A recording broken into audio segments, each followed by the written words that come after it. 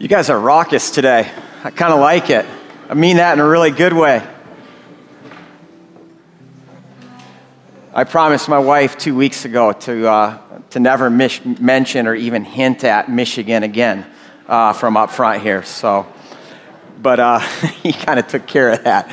Anyway, hey, Sundays like this, I'll just let you into the world of a pastor. Is we feel extra pressure to kind of make this like a Super Bowl, and it's one of the things that our team talks about a lot as we approach a Sunday. Is that it's just another Sunday, and even today in our minds is not the Super Bowl, because the resurrection is not even. It's far worth just celebrating once a year. It is something that every blood-bought follower of Christ, every day ought to be Easter. And so in that sense, are you guys okay with today just being another day? And we're going to continue our journey through the life of Paul? Okay, let's do it. I didn't get an amen to that, but I know you're with me.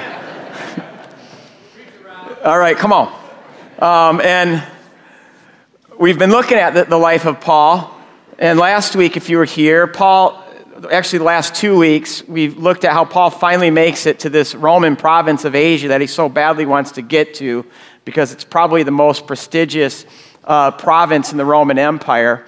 And he goes right to the capital city, to Ephesus, which is the third largest city of the Roman Empire. It's this cosmopolitan, hugely international city. And Paul moves right into the heart of the city, sets up shop on Main Street at Tyrannus Hall, and he's there for 3 years. And there's this amazing statement in Acts 19 to describe what happened when he was there. It says that everyone in the province of Asia heard the good news of Jesus. I want that to be true. Where we set up shop, that it could be said that everyone in Grand Rapids heard the good news of Jesus.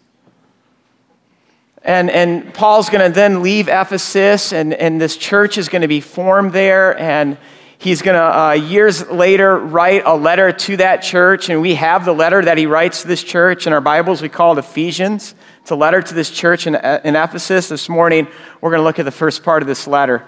So turn in your Bibles to Ephesians chapter 1. If you have a Bible like mine, 946 is the page number. And let's stand for the reading of God's word, if you can.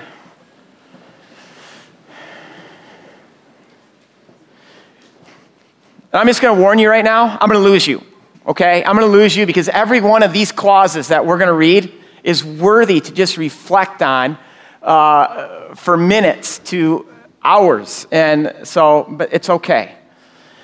Praise be. Baruch Hashem, if Paul was talking in Hebrew, which is bless the name. Bless the name. Bless the name of God our Father and our Lord Jesus Christ, who has blessed us in the heavenly realms with every spiritual blessing in Christ.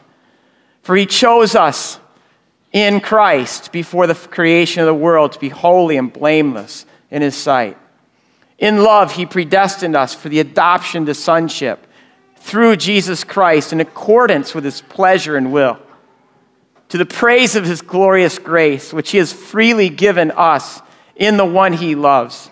In Christ, we have redemption through his blood, the forgiveness of sins, in accordance with the riches of God's grace that he lavished on us with his wisdom and understanding. He made known to us the mystery of his will according to his good pleasure, which he purposed in Christ to be put into effect when the times reach their fulfillment, to bring all things together in heaven and on earth under Christ. For in Christ we are also chosen, having been predestined according to the plan of him who works out everything in conformity with the purpose of his will, in order that we, who were the first to put our hope in Christ, might be for the praise of his glory. And you also were included in Christ when you heard the message of truth, the gospel of your salvation. When you believed, you were marked in him with a seal, the promised Holy Spirit, who is a deposit guaranteeing our inheritance until the redemption of those who are God's possession to the praise of his glory. This is his word. You can be seated. So these verses that we read, I would conclude that we just read the greatest sentence maybe in the whole Bible. I did not misspeak there. That's one sentence. And this gets you into Paul and his mind. He has all these clause and points, subpoints, prepositional phrases. But verses 3 to 14 is one sentence. In the original language, it's also comprised of 202 words. And obviously, our translation of it, they couldn't do that, put it in one sentence. But really, I think what Paul is doing in this one sentence is he is summing up the entire Bible. If you want to know what the Bible is about, it's about God, because God is the subject of this sentence. And then if you go to verse 9, you have the word purposed. God purposed. This mystery which God purposed. You can circle purposed. We can do that in our Bibles. Verse 11, you have plan, his plan, who works everything according, again, to his purpose and his will. So we don't live in a world that's random, that just happens to happen. We live in a world made by God, in which God has a plan. It's a plan that was actually established before the creation of the world. It's a plan that God has been perfectly executing from the very beginning. It's a plan specifically for you. It's a plan for every square inch of the universe that God has made. God's working everything out according to his plan, and everything is in his plan. That's what Paul is saying in this one sentence. So what is God's plan for you, for us? What's God's plan for the whole world? Well, first it's in verse 3. It's to bless.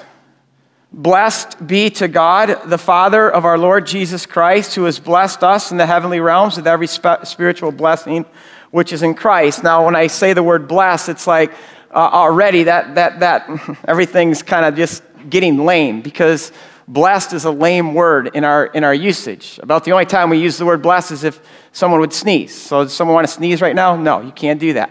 But if you did, someone might just yell out, bless you, because that's kind of what the word means. But in Greek, the word in the Greek here is eulogy. It's used 3 times in verse 3. And eulogy literally means good words or to speak well of. It's what we do at funerals after a person's life. We eulogize them. We speak well of that person. We bless them. And this word goes all the way back really to the patriarchs, because in the beginning of the story, Abraham, Isaac, Jacob, we read that they would gather their sons around them and they would bless them. They were eulogizing them. They're speaking grand visions of who they are, of who God made them to be, visions that exalt them. And I know this right now. I know that every heart in this room is desperate for eulogy. We are desperate for the most significant people in our lives, namely our parents, our fathers, to speak well words over us. Words like, Rod, you're awesome. Rod, this is who God made you to be. This is why you're awesome, how you're awesome.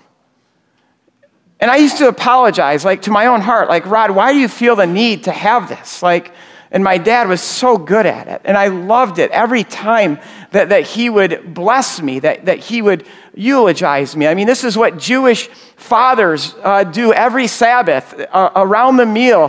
The time in the meal, they'll just stop and they'll bless mom, their wife, and then all the children, they'll take time blessing each one.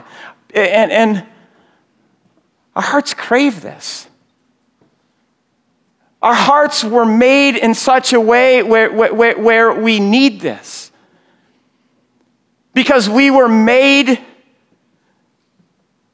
for our Father. And I'm not talking right now about our earthly father. I am talking about our heavenly Father. All of us in this room, whether you know it or not, you crave his eulogy. You crave his blessing.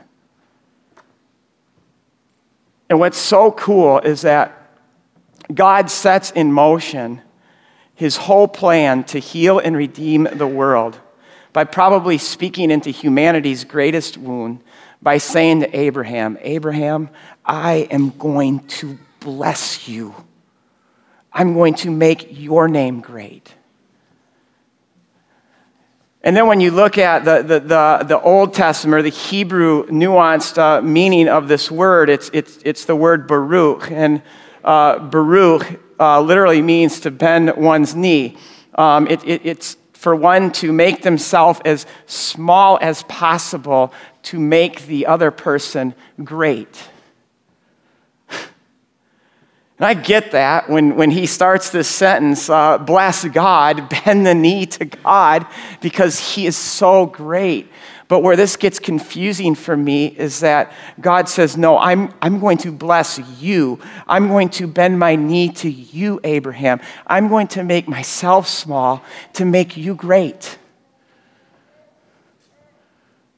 And think about how God, in Christ, because verse 3 is the fulfillment of God's plan to bless, and it's in Christ, how God's eulogy comes to us in Christ, how God bends the knee to us in Christ, how he makes himself so small to make us great. Listen, when you know this, I mean, I'm not just saying this as a proposition in your brain, but when the penny drops and this hits your heart, this is a game changer. It's a life changer for me to know that that God eulogizes me in Christ, that he speaks blessing over me. It's not far-fetched, because I have to hear this all the time.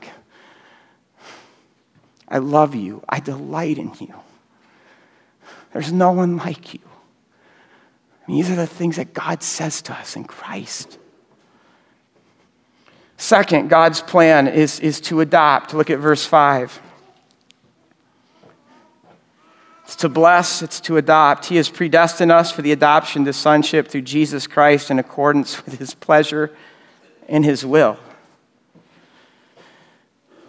Just to bring you back to a city like Ephesus, I mean, first century Ephesus would make places like Vegas and Bourbon Street look like nunneries. I'm not kidding you, because everywhere you would turn in a place like ancient Ephesus, there was sex of some form, of some version.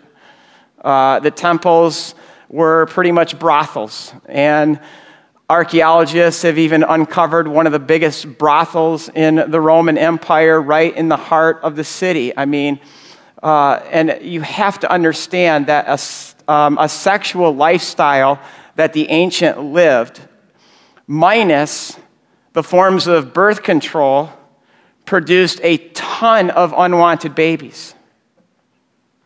A ton of them.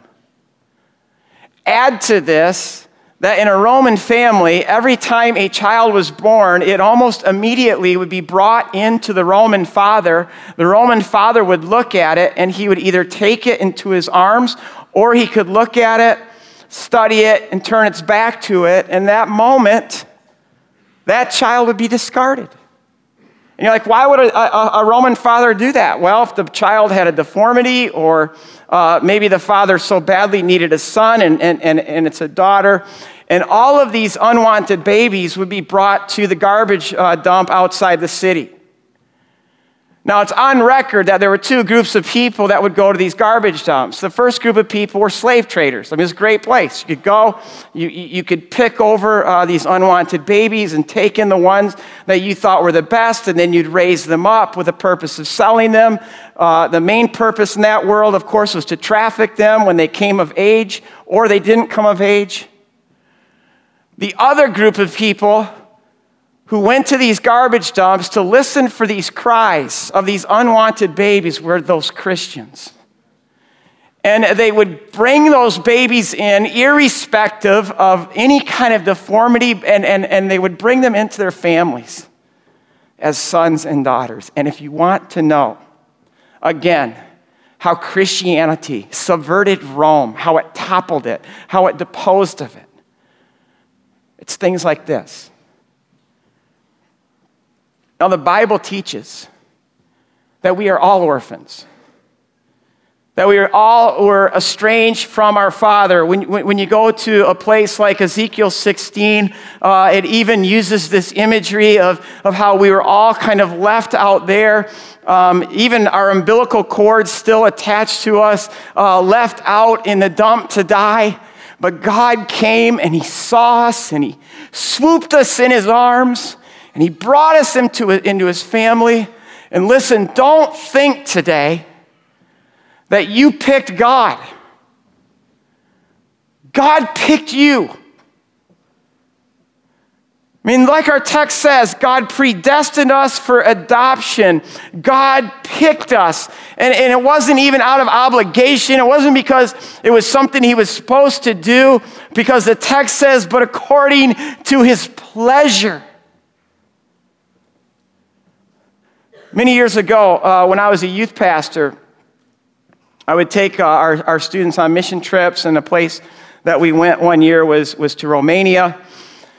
And one of the things that we did during the whole week is we worked in an orphanage there. And over the course of the week, one of the older kids, who is a teenager, he and I connected, and when it was just about time for us to say goodbye, he pulled me aside, and he said, I'll never forget this. He said, Rod, no one will ever pick me. I knew the longing of his heart. Do you know that long before we ever came into the world, that God was thinking of us, that God had already set his affection on us, that God picked us, and he picked us so that we could belong to his family, so that we could take on his family name? Another game changer. When that goes into our hearts. Now, there's still even, I think, more in Paul's thinking as he's communicating this to first century Christians in Ephesus, because the Romans actually did practice adoption, but they didn't do it to raise children the way we do it. They did it because they needed an heir. And an heir was something that at some point in the game would be the inheritor of that family estate. And so a father might look at his situation and either realize, one, I don't have any sons, or two, the son or sons that I do have are kind of burnouts and incapable of taking on my name, carrying it on, and my estate. So then they would take on an heir. And the moment that son was adopted into the family, not only did he receive the father's last name, but he also took on the father's first name, and he instantly had the status of firstborn son. And then the rest of his life, he was prepared so that one day his father would hand over the whole estate to him, the whole inheritance. And see, Paul's picking up on this because in verse 14, look at what Paul says. There's an inheritance. In other words, God doesn't just adopt us into his family as sons and daughters, but he brings us in with the status of firstborn sons. And we are going to be heirs of God's inheritance. Now, what is God's inheritance? It's everything that God can give to us. I mean, that's mind-boggling to think about. Things that come to my mind are new life, new heart, a new body, life forever. Jesus said the meek will inherit the earth, that someday the renewed heavens and the renewed earth are going to be given to us. And see, this is why a Christian is set free from needing to grab for the gusto now and to take as much as they can from this short, measly life. It's all coming to us, which is why now we don't have to have it and we can give what God has given to us to give it to others to help them. So God's plan is to bless. God's plan is to adopt. It keeps going. Look at verse 7. God's plan is to redeem. In him we have redemption through his blood, the forgiveness of sins in accordance with the riches of God's grace. Now, redeem has both a New Testament meaning and an Old Testament meaning. In the New Testament, redeem means to ransom something, literally to buy it back. It's a word that came out of the slave market and slavery, because it most literally means to unchain someone. Now, if you were a slave, you would probably think that will never happen to me because the price of redemption was so high in that day. But if someone came along and paid the ransom price, literally your chains would fall off and you'd be free. You'd be redeemed. Now, when we hear stuff like this, we think to ourselves, wow, it's so good that we don't live in a culture like that we're so far from that. We are a culture today that prides itself on freedom. But listen to me. Think about all the things that have power over us right now. Because here's the fact, if we've been redeemed, that means we were once slaves. Slaves to what, you say? Well, there are lots of things that exercise power over us, things that can master us, things that we offer ourselves to, offer our lives to. We offer our bodies to these things. We offer our time to these things, our hearts. Think about all the things that we can be slaves to. We're slaves to our stuff. We're slaves to our appearance. We're slaves to what people think about us. We're slaves to approval. We're slaves to pleasure. We're a slave to our desires. We're a slave to food. We're a slave to sport. We're slaves to sex. We're slaves to ourselves. We're slaves to our past. We're slaves to our emotions. We're slaves to our screens. And here's the deal. You have to ask why. What's the why behind that what? Because none of us want to be a slave to anything. It's because we all need to live for something. We all need to know that we matter. We all need to know that we're worth something, that we're valuable. And see, whatever it is that we turn to other than God, that thing or that person is going to have a mastery over us. And here's the deal. If God is not our true master, or I'll put it this way, if we're not adopted, where we know that we are a child of the King, we will be slaves to something.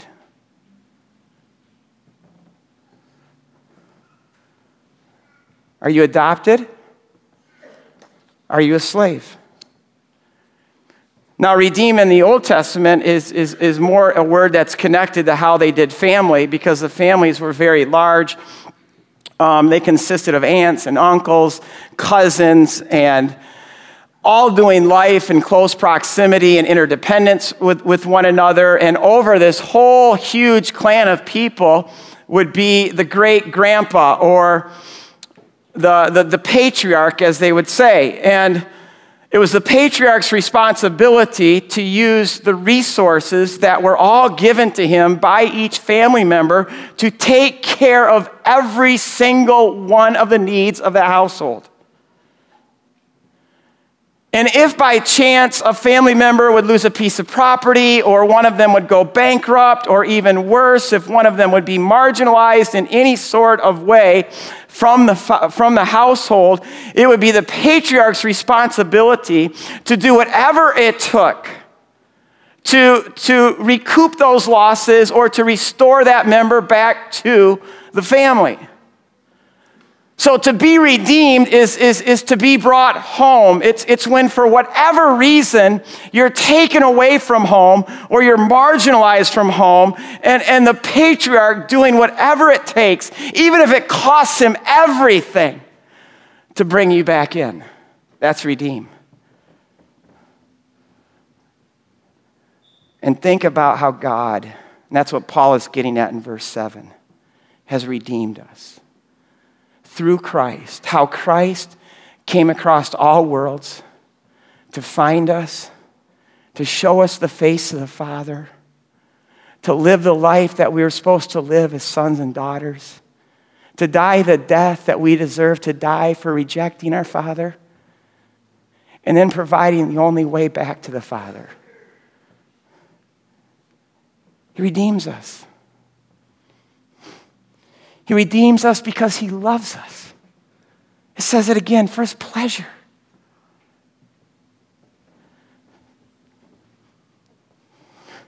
And here's the deal.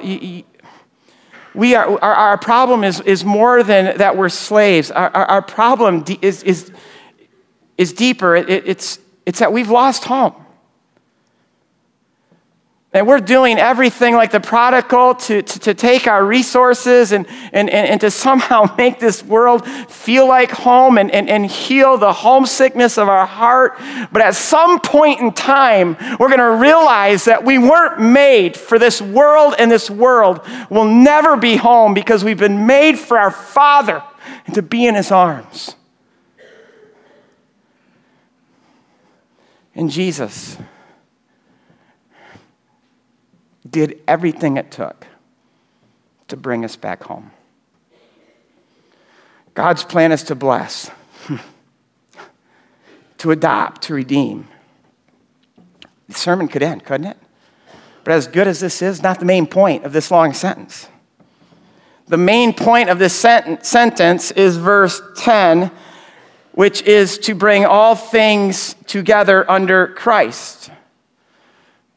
So if you want to know what God's ultimate plan for you is, what God's ultimate plan for the world is, why God created the world, why God blesses, why God adopts, why he redeems, it's to bring all things together, heaven and on earth, in Christ.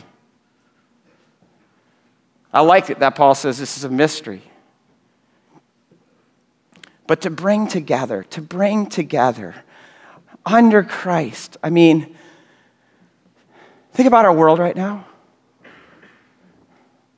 Everything's falling apart. And this isn't just unique to our time right now. I mean, this is the way it's always been.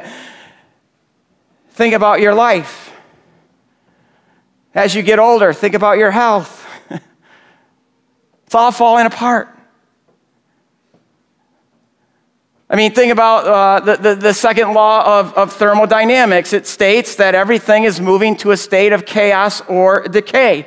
And I mean, right now, if you took the chicken that you have in your oven that you're all going to enjoy possibly for Easter dinner today, and instead just took that chicken and just placed it on the table, and you just left it there, think about that chicken 2 days from now. What would it be? What would that chicken be 2 weeks from now? How about 2 months? Now you might have to leave the house because it'd be literally a hazard. That's our world. And now you have to ask, well, why is our world this way? And God also explains that. The best place is in Genesis 3, because what God is telling us there is that when our relationship with God fell apart, then everything else fell apart. Our relationship with each other, our relationship with creation, creation's relationship with us, even our relationship to our own self, it fell apart. I can't tell you how many times I've had someone say to me, I just need to get in touch with myself. I need to get to know myself. Like that just speaks to all the disarray even that's going on within a single person. Because we can't possibly in touch with ourselves if we're not in touch with God. We can't know ourselves if we don't know God.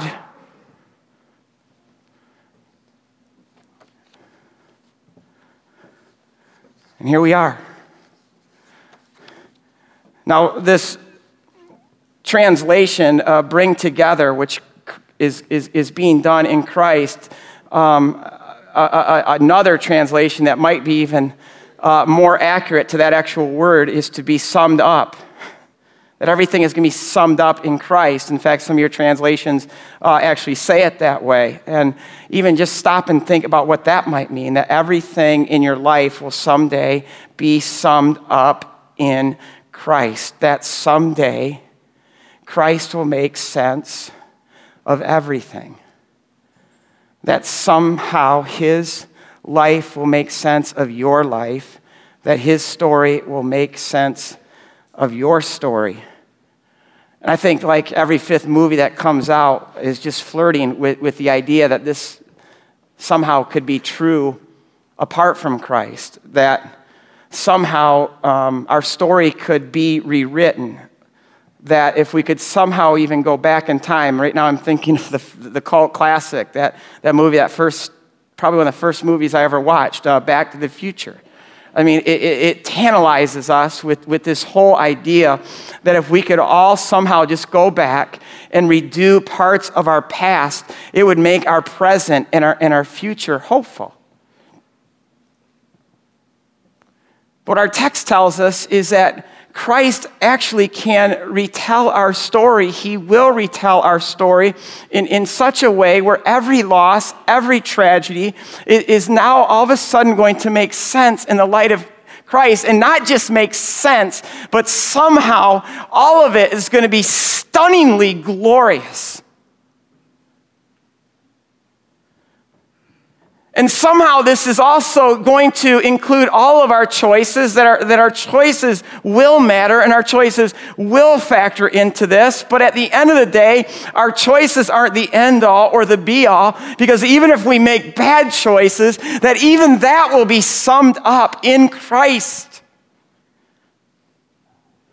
And that his plan is somehow orchestrating everything, that it's working, it's purposing all things, as Romans 8:28 says, for the good of those who love God and are called according to his purpose.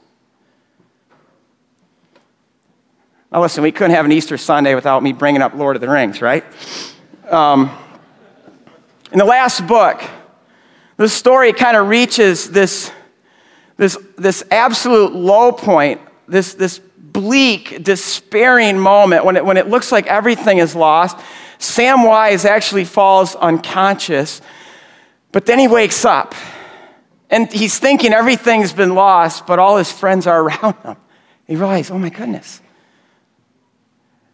And he says to Gandalf, I thought you were dead.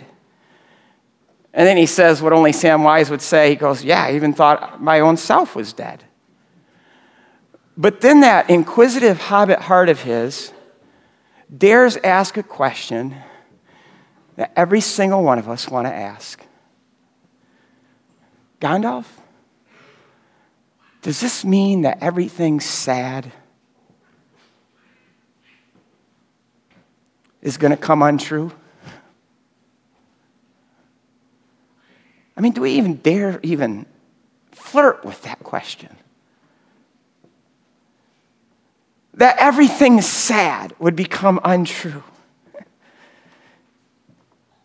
And Paul's answer here in Ephesians 1 verse 10 is a resounding yes to that question, because he is saying that when everything is summed up in Christ, that heaven and earth literally will be brought under Christ. There's going to be a full restoration of the life we lost, of the bodies that we've lost, of the homes that we've lost. It's going to be restored. It's going to be renewed, resurrected, returned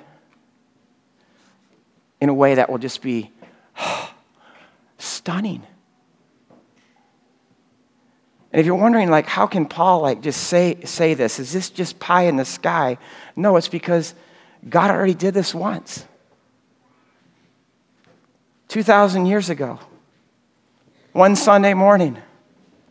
The story reaches its bleakest, most despairing point. And two disciples are walking along this road to Emmaus, thinking that the Romans had won, that Christ has lost, that it's all over, it's all hopeless, and they don't even know that they're walking with Christ himself, who has just turned the tables on despair, on losing things that we love. He's turned the tables on death itself, and beginning with the prophets, all the way, or with Moses going all the way through the prophets, he retells the whole story in light of the resurrection.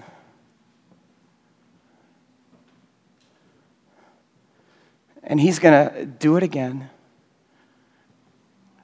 And he's going to, all of history is going to be retold through the resurrection. It's spring. And summer's coming. And I'll tell you, it's not just a cosmic reality, but it's so personal. He's going to rewrite our story. I mean, think about that story Jesus tells about the prodigal son, where he just makes a mess of his life. He squanders everything, his money, his life, his relationship with his father. And all of a sudden, he comes to his senses. He realizes what he's done. And he's like, maybe I can just go home and be a slave in my father's house. And as he approaches his father retells his story. You're not a slave. My son. My son. And in that moment, he gets his life back.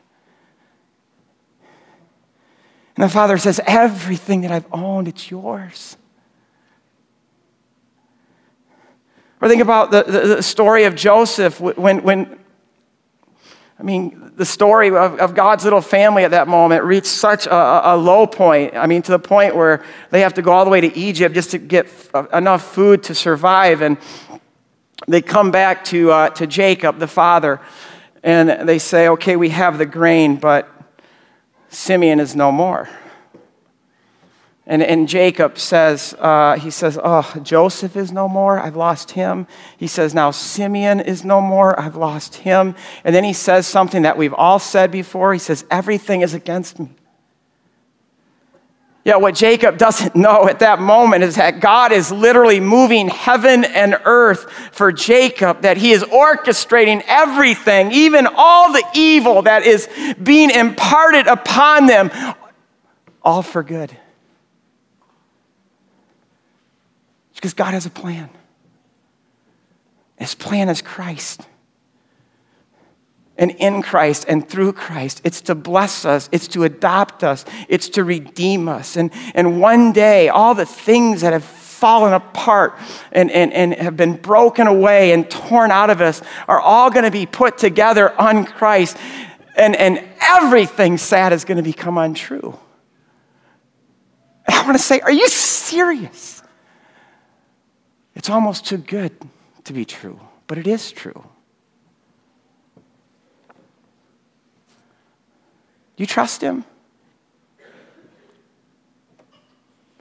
Because there's one thing that this whole text and all that it promises assumes. or presumes. It presumes that you are in him. I mean, I counted it up at least 11 times in this one text. Paul talks about being in Christ. And what does it mean to be in Christ? It's branches in a vine. It's intimacy between a husband and wife. These are the images that the Bible uses to talk about this reality of being in Christ. And when we're in Christ, his death becomes our death. His resurrection is our resurrection. His glory is our glory. His righteousness is our righteousness. His past is our past. His future is our future. Everything that is Christ is now ours. And if you're here thinking that I get that just by going to church or believing the right things or knowing the right things or by being a good person, you're wrong. The way you get this is by being in him. That's why we get baptized, because baptism is an image that we're not just believing facts about him, but we are most literally trusting him enough to place our whole life in him, buried in his death, and raised to new life in his resurrection. Are you in him? It's as simple as us just placing our life in him, trusting him enough, surrendering everything that we have. I'll tell you why we can trust him. Because when you stop and even think about how he's going to put everything back together, he had to be so totally pulled apart, broken into pieces, so we could be made whole. He loves us. Let's pray.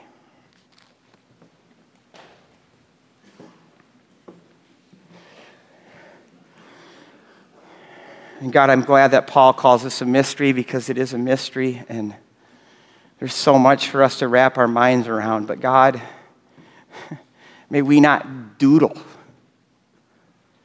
in the trivial things of this world. God, when there is something this massive, awesome, stunningly glorious reality that you are pushing towards us for us to embrace. And maybe this is the point, God, in the gathering, where as we recognize that you have this most incredible plan for the world, the most incredible plan for our lives, where free will now starts to also step in, and we make choices. Where we say, I want that. I need that. I need a father like that. I need a family like that. God, we pray this, that we would place our life in you, Jesus. All of it. In your name, amen.